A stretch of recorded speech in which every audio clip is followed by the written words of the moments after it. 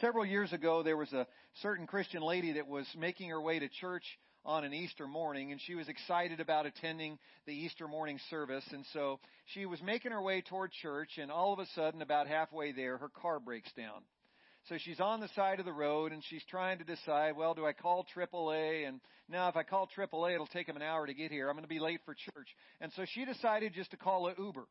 And so the Uber shows up about 5 minutes later. She jumps into the back seat and heads off down the road toward church. Well, about halfway to church, she's in the back seat, and she just says something to the driver up front, and seemed like he completely ignored her.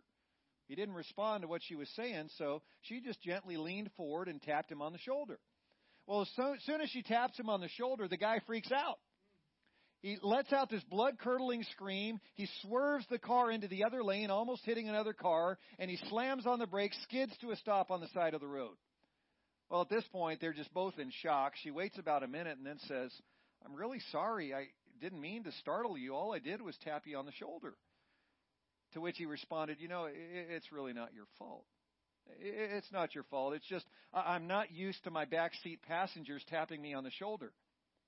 For the last 25 years, I've worked as a driver for the local mortuary driving a hearse. I'm not used to people tapping me from behind. And I've got to say, you know what? If I'd been driving a hearse for 25 years, I'd freak out too if someone was tapping me on the shoulder from the back seat." Well, when it comes down to it, there was a lot of fear on that first Easter morning as well, right? They were pretty scared because they had more than a tap on their shoulder. Back in 1987, some bones from a human finger were discovered underneath a monastery in China.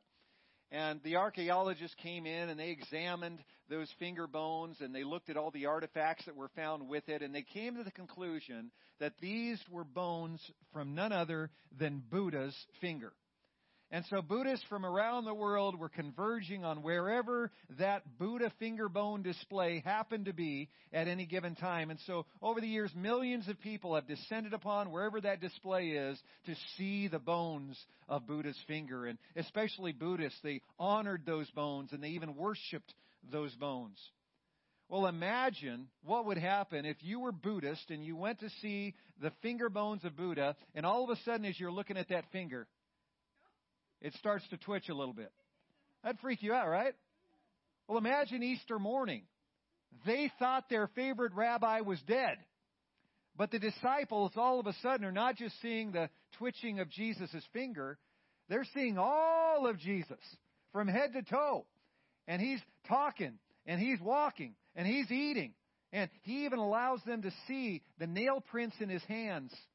And they put, in the case of Thomas, put their hand even in his side, if they were still doubting that he had risen indeed. They were flipping out a little bit because as much as Jesus had told them what was going to happen, they still didn't get it. Well, Jesus' order of appearances can be put together as we look at what Matthew, Mark, Luke, and John, and even over in 1 Corinthians, what Paul says about that very first Easter morning. And so as we look at those 5 accounts, here is the order of Jesus' appearances on that first Easter. First of all, we know he appeared to Mary Magdalene. We read that in John chapter 20, verses 11 through 18. We also read it in Mark chapter 16, verses 9 through 11. We read about the second group that found Jesus, that saw Jesus on Easter morning. That was the other women who were with Mary Magdalene there at the tomb. We read that in Matthew 28. Then we find that Peter, Jesus appeared to him on Easter at some point. Luke tells us that in Luke 24:34, and then Paul tells us about it in 1 Corinthians 15:5. Next, 2 men on the road to Emmaus see Jesus. We're going to talk about them a little bit more this morning together. We find about them in Mark 16:12 and Luke 24:13 through 35. And then finally, in the evening of that first Easter, Jesus appears in the upper room to 10 of his 12 apostles. We read about that in Mark 16:14 and over in John chapter 20. Now, normally on Easter morning, we focus on the events that took place inside the tomb and around the tomb. So it's really common on Easter morning that we focus on how early in the morning at the crack of dawn, all of a sudden the angel descended with that earthquake. The angel descends and rolls the stone away. Remember, the angel rolled the stone away not so Jesus could get out. It's not like he was pounding on the inside of that tomb saying, "Let me out of here, I'm risen." No, he didn't need the stone to be rolled away to get inside, right? So why was the stone rolled away? So the women and disciples could look inside and see that he had risen. Amen? So it was for their benefit, not for Jesus's. But the angel comes and there's the earthquake and the guards run away and the angel pushes the stone away and the angels come and sit on the tomb and the women come and the angels tell them he's not here, he's risen just as he said. And then the appearance of Jesus to Mary Magdalene and then his appearance to the women. That's usually our focus on Easter. But I'd like to do something a little differently this morning. I'd like us to focus on Jesus' appearance to these two men on the road to Emmaus. We don't talk about these guys very often, but I think their story is pretty interesting. Mark mentions them briefly in Mark 16, verse 12. He writes, "Afterward, Jesus appeared in a different form to two of them while they were walking in the country." And that's all Mark tells us. He doesn't tell us the men's names. He doesn't tell us where in the country they were walking. He doesn't even tell us what he means when he says that Jesus appeared to them in a different form. And so Mark really just brings up more questions than he actually answers. And so we're going to turn to the Gospel of Luke and see what Luke has to say about this same account. Hopefully, since Luke's account is more detailed, he'll answer some of these questions for us. And so we're together in Luke chapter 24. Verse 13, say amen if you are there. Luke chapter 24, beginning in verse 13. Now that same day, two of them were going to a village called Emmaus. About 7 miles from Jerusalem, they were talking with each other about everything that had happened. As they talked and discussed these things with each other, Jesus himself came up and walked along with them, but they were kept from recognizing him.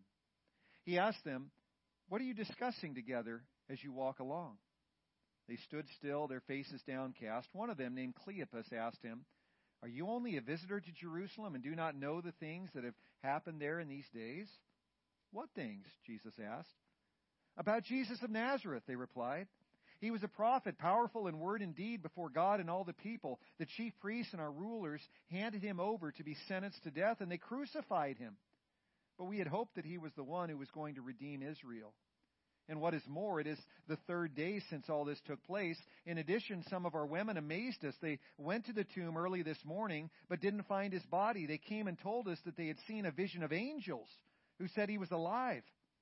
Then some of our companions went to the tomb and found it just as the women had said. But him they did not see." He said to them, "How foolish you are, and how slow of heart to believe all that the prophets have spoken. Did not the Christ have to suffer these things and then enter his glory?" And beginning with Moses and all the prophets, he explained to them what was said in all the scriptures concerning himself. As they approached the village to which they were going, Jesus acted as if he were going further, but they urged him strongly, "Stay with us, for it is nearly evening, the day is almost over." So he went in to stay with them. When he was at the table with them, he took bread, he gave thanks, and broke it, and began to give it to them. Then their eyes were opened, and they recognized him, and he disappeared from their sight. They asked each other, "Were not our hearts burning within us while we talked with him on the road, and he opened the scriptures to us?" They got up and returned at once to Jerusalem. There they found the 11 and those with them assembled together and saying, "It is true, the Lord has risen and has appeared to Simon." Then the two told what had happened on the way and how Jesus was recognized by them when he broke the bread. May God bless us as we read and study and, most importantly, apply his word to our lives today. Amen? All right. Well, by a show of hands, how many of you here today are believers and followers of Jesus Christ? That's awesome. Good to see a lot of hands there. Now, how many of you are baptized believers and followers of Jesus Christ? Okay, if you put your hands up for the first question, but not for the second, this is a great opportunity for me to mention, we are going to give you an opportunity to be baptized. The end of this month, we're going to have our Decision Sunday, the first Sunday of the last Sunday of the month. But really, biblically, I can't tell anyone to wait when they want to be baptized. If you want to be baptized today, if you know that you're a believer and follower of Christ and you've never obeyed Him by being baptized, we'd love to talk with you after the service about doing that. Now, I want to talk to those of you who have made that decision to commit your life to Jesus Christ. When it comes down to it, God has given you a wonderful responsibility when it comes to studying His Word as a follower of Christ. We're going to put this verse up on the screen for you. This is such an important verse. I share it fairly often with our Impact family. It's in Acts chapter 17, verse 11. This is what we're told. Now the Bereans were of more noble character than the Thessalonians, for they received the message with great eagerness and examined the Scriptures every day to see if what Paul said was true. Let's read this together. Now the Bereans were of more noble character than the Thessalonians, for they received the message with great eagerness and examined the Scriptures every day to see if what Paul said was true. One of my most important jobs as a pastor is to faithfully and accurately teach the Word of God. Amen? It's one of my highest responsibilities is to faithfully teach the Word of God. So I put a lot of time into preparing each message coming into a weekend because I don't want to mess it up. I'm supposed to study God's Word and then present God's Word to you as faithfully as I know how. God has told me to preach His Word, not my word. God has told me never to sugarcoat His Word, never to water down His Word, but to preach the truth, the whole truth, and nothing but the truth. God has called me to preach the truth even when it's not popular, even when it's not something that makes you feel good, even when it hurts. God has called me to preach the Word of God. That's my responsibility. But God has given you a responsibility when we come together as well. He's called you to be a Berean. First, to receive the Word with eagerness, to be excited about hearing God's Word, to be excited about learning God's Word and drawing closer to Jesus Christ. Does that excite you? To be able to get to know your Lord better, to get to know His Word better, to learn how to follow Him better, we need to be eager receivers of God's Word. Now, sometimes that's harder than others. Sometimes you go to a church and say, man, that pastor, man, he's as dry as bones. That pastor, man, he's boring. You know, he should consider it a sin to bore people with the gospel because, man, he's doing it a lot. Sometimes we go and we sit through a sermon. It's kind of hard to hear because it's not too engaging. It's not too inspiring. But you know what? God has called you to receive it eagerly anyways. Some preachers are better than others. Some people communicate better the Word of God than others. That's just the way it goes. But we should still be eager when receiving the Word of God. And then the second thing we read in this verse, Acts 17:11, don't just receive it with eagerness. Test it every day to see if what the person is preaching is true. That's so important because you will go to church sometimes and you'll say to yourself, man, that's right on. That pastor's right on. Man, this is really hitting the nail on the head. But you need to test it with Scripture anyway, don't you? Other times, it's like, I don't know if this guy's, biblical here. I don't know if this is right. When you hear that and you have that feeling, test it with Scripture because our feelings are terrible barometers of truth. And so the Word of God says receive it with eagerness, but test it with Scripture. If you like the sermon, test it with Scripture. If you don't like the sermon, test it with Scripture. If you like the preacher, test it with Scripture. If you hate the preacher, test it with Scripture. The same job applies regardless of who is preaching the Word of God. So it's a beautiful thing. When whoever's up here preaching, me or Adam or Alan, whoever's up here preaching, when we're doing our job and you as the congregation are doing your job, it's a match made in heaven. Amen? Powerful things happen when we are accurately handling the Word of truth, receiving it eagerly, and making sure we test it to make sure it's accurate, and we live it out faithfully. Now, as we are students of God's Word, as we are Bereans, one of the best things we can do is to ask good questions. And so as I was studying this passage, getting ready for the message this last week, I asked a few questions. Mark 16, I read that for you earlier. Mark 16, verse 12. All it says about these two men Jesus visited on the road to Emmaus, the only thing Mark says is, afterward, Jesus appeared in a different form to two of them while they were walking in the country. And there were these three questions that come to mind. What are these men's names? Mark doesn't tell us. Who are these guys? Second question that comes to mind. Where are they in the country? Mark says Jesus met them in the country. What does that mean? And then the third question that comes to mind, what does it mean when it says Jesus appeared to them in a different form? What did he look like? Why didn't they recognize him? Those are all good questions. And so when we turn to Luke chapter 24, let's see if Luke answers these three questions, that passage we just read together a few minutes ago. So question number one, what were these men's names? What were their names? So does Luke answer that question for us in that passage we read together? Yeah, look at verse 18. So one of their names is given. Verse 18, it says one of the man's names was Cleopas. Okay? Who's Cleopas? I don't know. Do you? Cleopas isn't mentioned before this passage. And nothing is said about Cleopas after this passage. It's like he appears and disappears in the matter of a few verses. We have no idea who this guy is, but we can do a little research and find out what his name means. Maybe that'll clue us into something. You know what the name Cleopas means? It means glory to the Father. Or a slightly different translation, glory of the Father. Now, I think that's pretty cool because I imagine Jesus Christ walking and talking with these two men, one whose name was Cleopas. And so Cleopas is face to face with the very Son of God, who is the embodiment of the glory of the Father. Isn't that pretty cool? Imagine that on Easter. That's better than doing an Easter egg hunt. That's better than spotting the bunny at midnight, planting some eggs. There with the glory of the Father. That's awesome. That's Cleopas. That's Cleopas. What's Cleopas' friend's name? We're not told. Now, something very important to keep in mind when we're studying Scripture.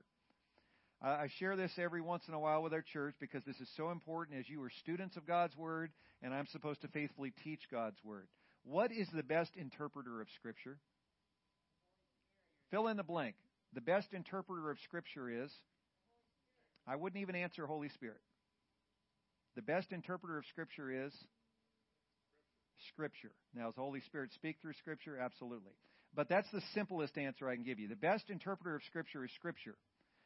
God has put in black and white, right there in His Word, certain things that are confusing. And oftentimes we can go to another Scripture that interprets what that confusing Scripture means. Amen? And so the first place you want to go to interpret a Scripture is Scripture.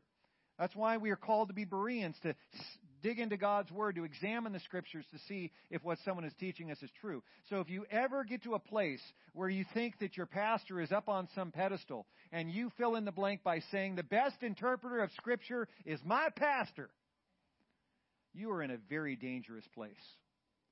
Sooner or later your pastor will let you down because he is a sinner saved by grace. It is his responsibility to be held to a higher standard and try his best to meet that standard.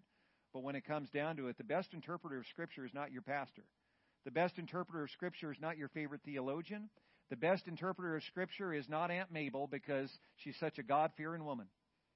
The best interpreter of Scripture is, secondly, the best place to get answers that are posed by Scripture is Scripture. And so that's what we're doing here. Mark 16 said some things about these two men, and we're like, we have no idea what he's talking about. And so Luke is helping us to figure out what he's talking about. What were their names? One was Cleopas. That's all we know about him. He disappears off the scene as soon as he's mentioned here in this passage. And then his buddy, we have no idea who he is, so we shouldn't speculate too much. Evidently, God didn't think it was critical for us to know the second guy's name. Question number 2, where in the country were they?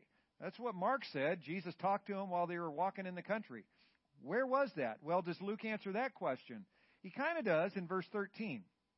So look here, Luke 24, verse 13. He makes it clear that they were going from Jerusalem to the village of Emmaus, located about 7 miles from Jerusalem. So that clues us in a bit. They were going from Jerusalem 7 miles away to Emmaus. And by the way, that was downhill because Jerusalem was the highest city in that region. Okay? So they're on their way to Emmaus. Question number 3, what does it mean when it says Jesus appeared in a different form to them? Now, does Luke answer that question? Kinda. Look at verse 16. In verse 16, Luke tells us they were kept from recognizing him. So Jesus evidently did some sort of undercover boss thing. One way or another, he was keeping them from recognizing him. And so he took the initiative to somehow shield himself from being recognized until he at the table broke the bread and gave thanks, and then he took the spiritual veil off their eyes, and immediately they were able to recognize Jesus. And so those are the answers to those 3 questions as best as we can learn from God's Word. Now, there's a 4th question that I think is maybe the most important question of all of these questions we're asking of this passage today and Jesus' encounter with these 2 men. And here's that question. Why is so much time dedicated to Jesus' appearance to these 2 nobodies? These are unknown Christians. Once again, we don't know who they are. They weren't mentioned ahead of time. They're not mentioned again afterwards. Why is so much time dedicated to them? Now, you may not naturally think of that question, but as I was looking at Jesus' accounts to all the different people on Easter Sunday this past week, something really struck me. I counted verses that are dedicated to Jesus' appearances to different people on the first Easter. And here's what I discovered. I thought this was pretty interesting. Just 2 verses in Matthew are dedicated to Jesus' appearance to the women at the tomb. We talk about those ladies like every Easter. Only 2 verses are dedicated to Jesus' appearance to those 2 ladies. Just 7 verses in John are dedicated to Jesus' appearance to the 10 disciples in the upper room. Isn't that crazy? These guys followed Jesus night and day for 3 years. Only 10 verses dedicated to Jesus' appearance to them on that first Easter Sunday. We know that Jesus appeared one-on-one to Simon Peter on the first Easter Sunday. Simon was the lead apostle. He goes on years later to write 2 books of the New Testament. Guess how many verses are dedicated to Jesus' appearance to Simon Peter? A whopping 0.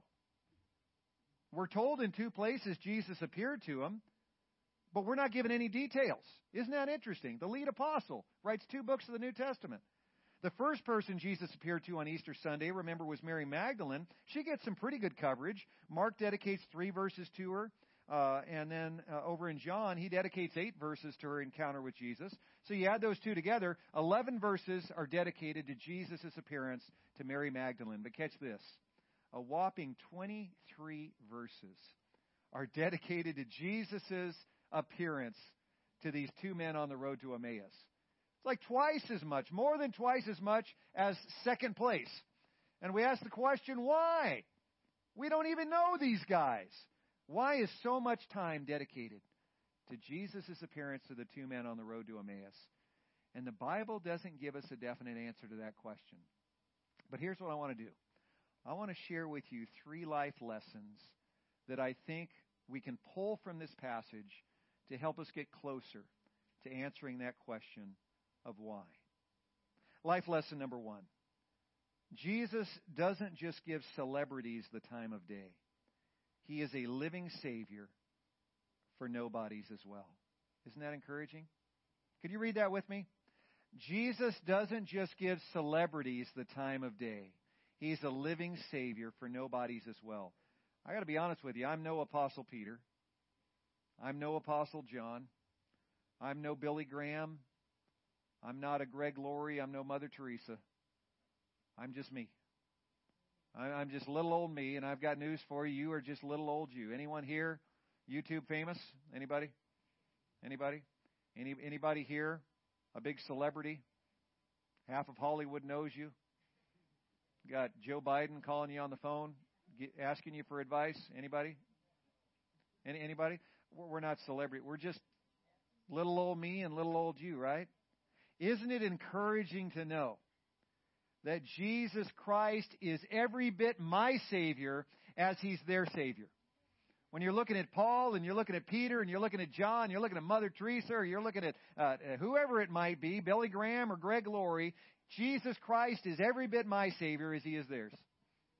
Isn't it encouraging to know that Jesus Christ was born for me just as much as He was born for them?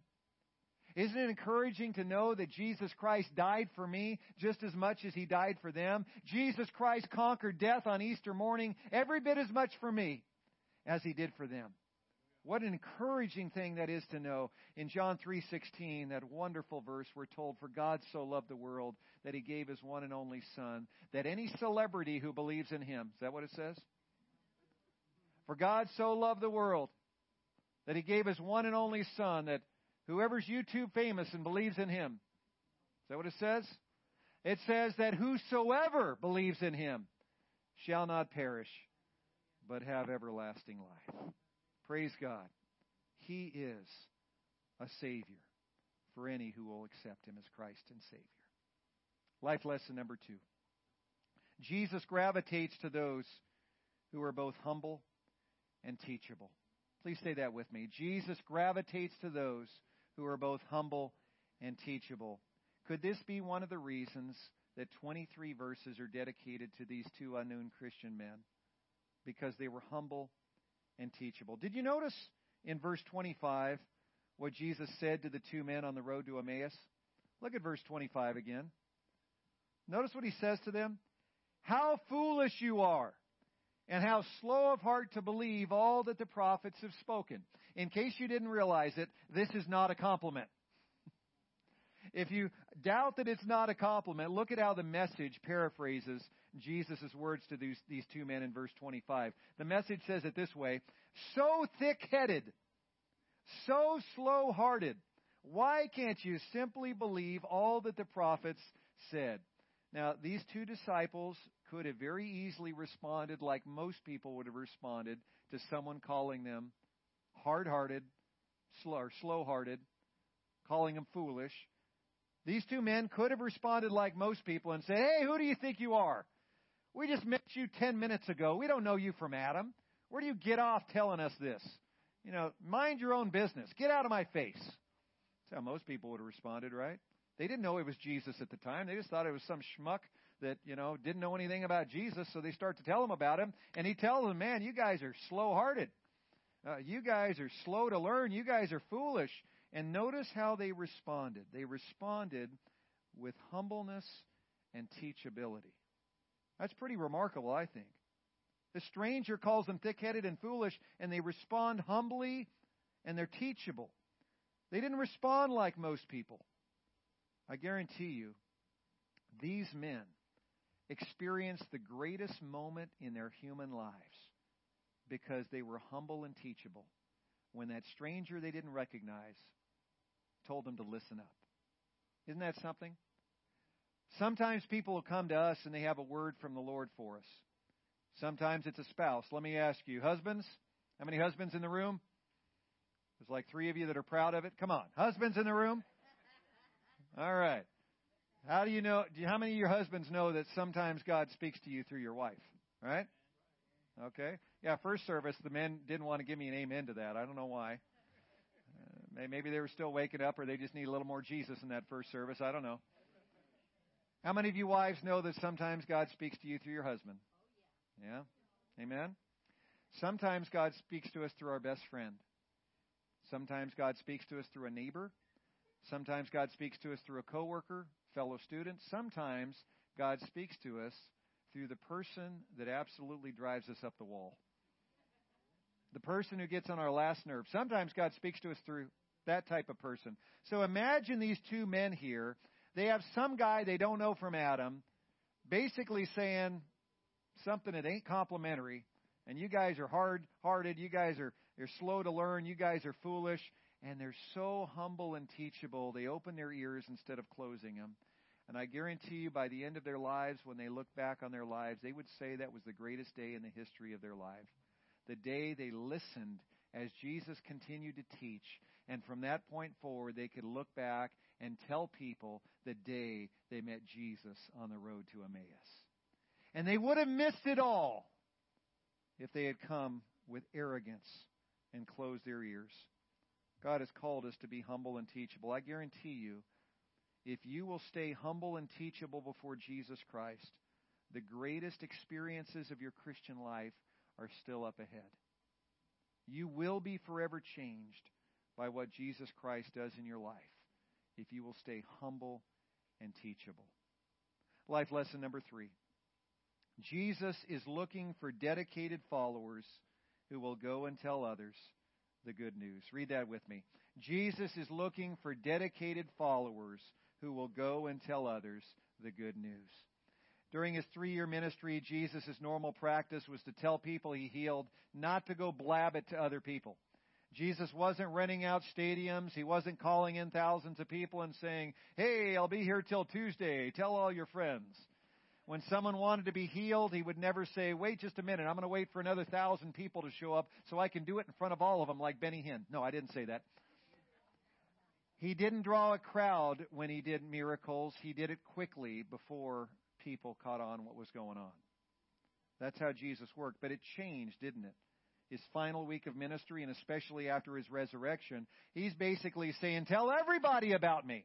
Now, if you were to boil the messages of the angels that come and roll the stone away and speak to the women at the tomb, if you were to combine their messages on Easter morning with the messages that Jesus gives later in the day to his disciples and followers, if you were to condense them down to just a few words, here are the 2 messages of Easter. Number 1, come and see. Say that with me. Come and see. And the second message is go and tell. Say that with me. Go and tell. Those are the messages of Easter. Come and see that the tomb is empty. See for yourselves that the grave clothes are still there. They're not in upheaval. There wasn't a grave robber that had them spewing all over the inside of that tomb. The body just had passed through the grave clothes, and so they sank neatly in place right there on the stone table where Jesus had been laid on Friday. Pretty amazing. They're right there. The head face cloth was right there, folded up at the top of that stone table there inside the tomb. They could see that. Come and see that Jesus is not here. And then secondly, once you have come and seen, go and tell. That's what the angels told the women there at the tomb. Go and tell his disciples. When Jesus appeared to them, he said, "Go and tell my brothers what has happened."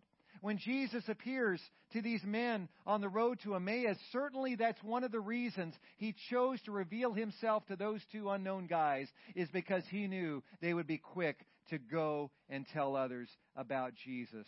Oh, notice what happens there late in the passage. Jesus reveals himself. Their eyes are open. They recognize Jesus. And what do immediately? They don't wait until the next weekend to go back to Jerusalem to tell people they saw Jesus, right? They don't even wait until the next morning. They get up from the dinner table and immediately bolt 7 miles uphill to go back to Jerusalem and tell the disciples and the other Christians that they saw Jesus. He is risen indeed. And so possibly one of the reasons God chose to reveal Jesus Christ to these 2 men on Easter Sunday was because they were quick to go and tell. I got to think about that a few days ago, and as I was thinking, I realized these men, 7 miles uphill. Reminds me of Grandma's story. "Oh, yeah, I used to walk 17 miles uphill both ways in the snowstorm to get to school." I don't know how you walk uphill both ways, but these guys really were walking uphill to get back to Jerusalem. And some of us aren't even willing to walk 50 feet downhill to our next door neighbor's house to invite him to church. Some of us aren't willing to tell anyone. These guys were so willing. And so Jesus chose them. Oh, your good newsing leaves a little to be desired, and so does mine. It's one of the reasons I'm so excited that beginning today we're meeting in this very strategic location where we can reach people that we couldn't reach before. We were in a neighborhood before. Unfortunately, the neighborhood was uninhabited. Over the last 2 Sundays, we've been going up Camana, and we knocked on the apartment doors Sunday before last and got to invite a bunch of people to church. Last week, Adam had a team going up to the houses on Camana, and we've only scratched the surface of the thousands of people who live within a single radius of 1 mile from this building. It's a strategic location to reach people. One of the reasons we've been wanting to come to this area is because there's not a single evangelical Bible teaching church in this part of Apple Valley. We've got a Mormon church, we've got a religious science church, got a Catholic church. There's not a single Bible teaching evangelical church in this area. This area needs a good church. So here we are. Amen? What a wonderful opportunity God has given us to go and share the good news with others. He's called us to go and tell. Now, there are two types of people in the world. Guess what those two types are? There are two types of people in the world. Those who like Lord of the Rings and those who don't. I'm in the camp that likes Lord of the Rings. There's a point to all this, believe me. I'm one of those that likes Lord of the Rings, and if you're not familiar with the books or familiar with the movies that came out, it basically tells the story. A Christian man, Tolkien, wrote this. He was a friend of C.S. Lewis, and both C.S. Lewis and Tolkien, they wanted to write these stories, these fictional stories, to try to convey the story of the gospel. And so Tolkien in his book, in the final book, Return of the King, has this wonderful little conversation take place between Samwise Gamgee and the great wizard Gandalf the White. In this, he's pictured as Gandalf the Grey. We won't get into the difference. But basically the story goes like this. The young hobbit, Frodo, has been chosen to be the one to take the Ring of Power. That Ring of Power, if it gets into the wrong hands, all of Middle-earth will fall to the evil forces of Lord Sauron. And so the Ring of Power, it gets placed in the hands of Frodo, and he goes on the long quest across Middle-earth to the fires of Mount Doom and has to throw that ring into the fires of Mount Doom and destroy it so it doesn't get into the wrong hands and Middle-earth can be saved. And along that journey, Frodo's best friend, Samwise Gamgee, is with him. And in the book, something is shared in the final chapters that actually didn't make it into the movie. And it's a wonderful little conversation. Samwise Gamgee, after he makes it to the fires of Mount Doom, he sees his little buddy Frodo throw the ring into the fire. Samwise Gamgee is so exhausted by that point, he collapses and goes unconscious. And in a while, Samwise Gamgee wakes up, and the first face he sees is the face of Gandalf the Grey. And as he looks at him and sees Gandalf, this is what he says. He says, "Gandalf, I thought you were dead, but then I thought I was dead myself." And then Samwise asks a question that I believe reveals one of the deepest truths that's disguised in the pages of this fictional story. He asked this remarkable question of Gandalf. He asked him, "Is everything sad going to come untrue?" Isn't that an interesting statement? Is everything sad going to come untrue? He doesn't say what we would expect him to say. He doesn't ask what we would expect him to ask. Are all my dreams going to come true? Is everything happy going to come true? He doesn't say any of that, does he? Is everything sad going to come untrue? And I got to thinking about that. What a truly deep and profound statement. Because true deliverance and salvation aren't just a matter of our wishful, happy dreams coming true. At a deeper level, deliverance and salvation are about our real-life nightmares becoming untrue. How many can say amen to that? Our real-life nightmares becoming untrue. Hear me loud and clear on this. Jesus Christ conquered sin on Good Friday, and He conquered death on Easter Sunday. Because of that, your real-life nightmares can come untrue. Your physical pain can come untrue. How many can give me an amen to that? You're done with your physical pain. You're ready to be done with it. One day your physical pain will become untrue in Christ. Your heartache can become untrue in Christ. Your depression can become untrue in Christ. Your addictions and your hopelessness can come untrue in Christ. And here's the best part. Your sin and the eternal punishment for your sin and your separation from God because of that sin, all of that can come untrue because of Jesus Christ. Can we give Him some praise and glory today? Amen. Through Jesus Christ, everything's sad.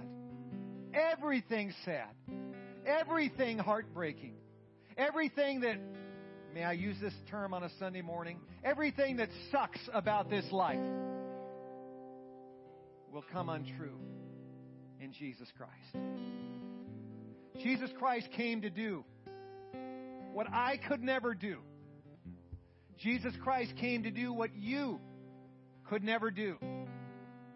and we're surrounded by people that day after day they're beating their heads against a wall trying to fix their own problems that they'll never be able to fix, trying to heal relationships that can never be healed, trying to earn their way to heaven in a way that can never be earned, but by Jesus Christ. There are certain things that Jesus Christ alone can only do. And that's the message we have to share. In Revelation 21:4-5, we read, at the end of time, Jesus Christ will wipe every tear from their eyes. There will be no more death or mourning or crying or pain, for the old order of things has passed away. He was seated on the throne, said, I am making everything new. Then he said, write this down, for these words are trustworthy and true. Because Jesus Christ conquered sin on Good Friday and conquered death on Easter Sunday, He has made a way for everything to become new, or to say it more like Samwise Gamgee would, Jesus Christ has made a way for everything sad to come untrue. Now, you can't keep that good news to yourself.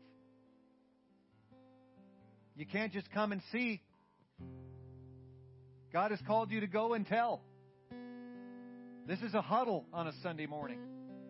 But just like in the center of the football field, the huddle at some point has to break, and you've got to carry out the play. You've got to carry out the game plan.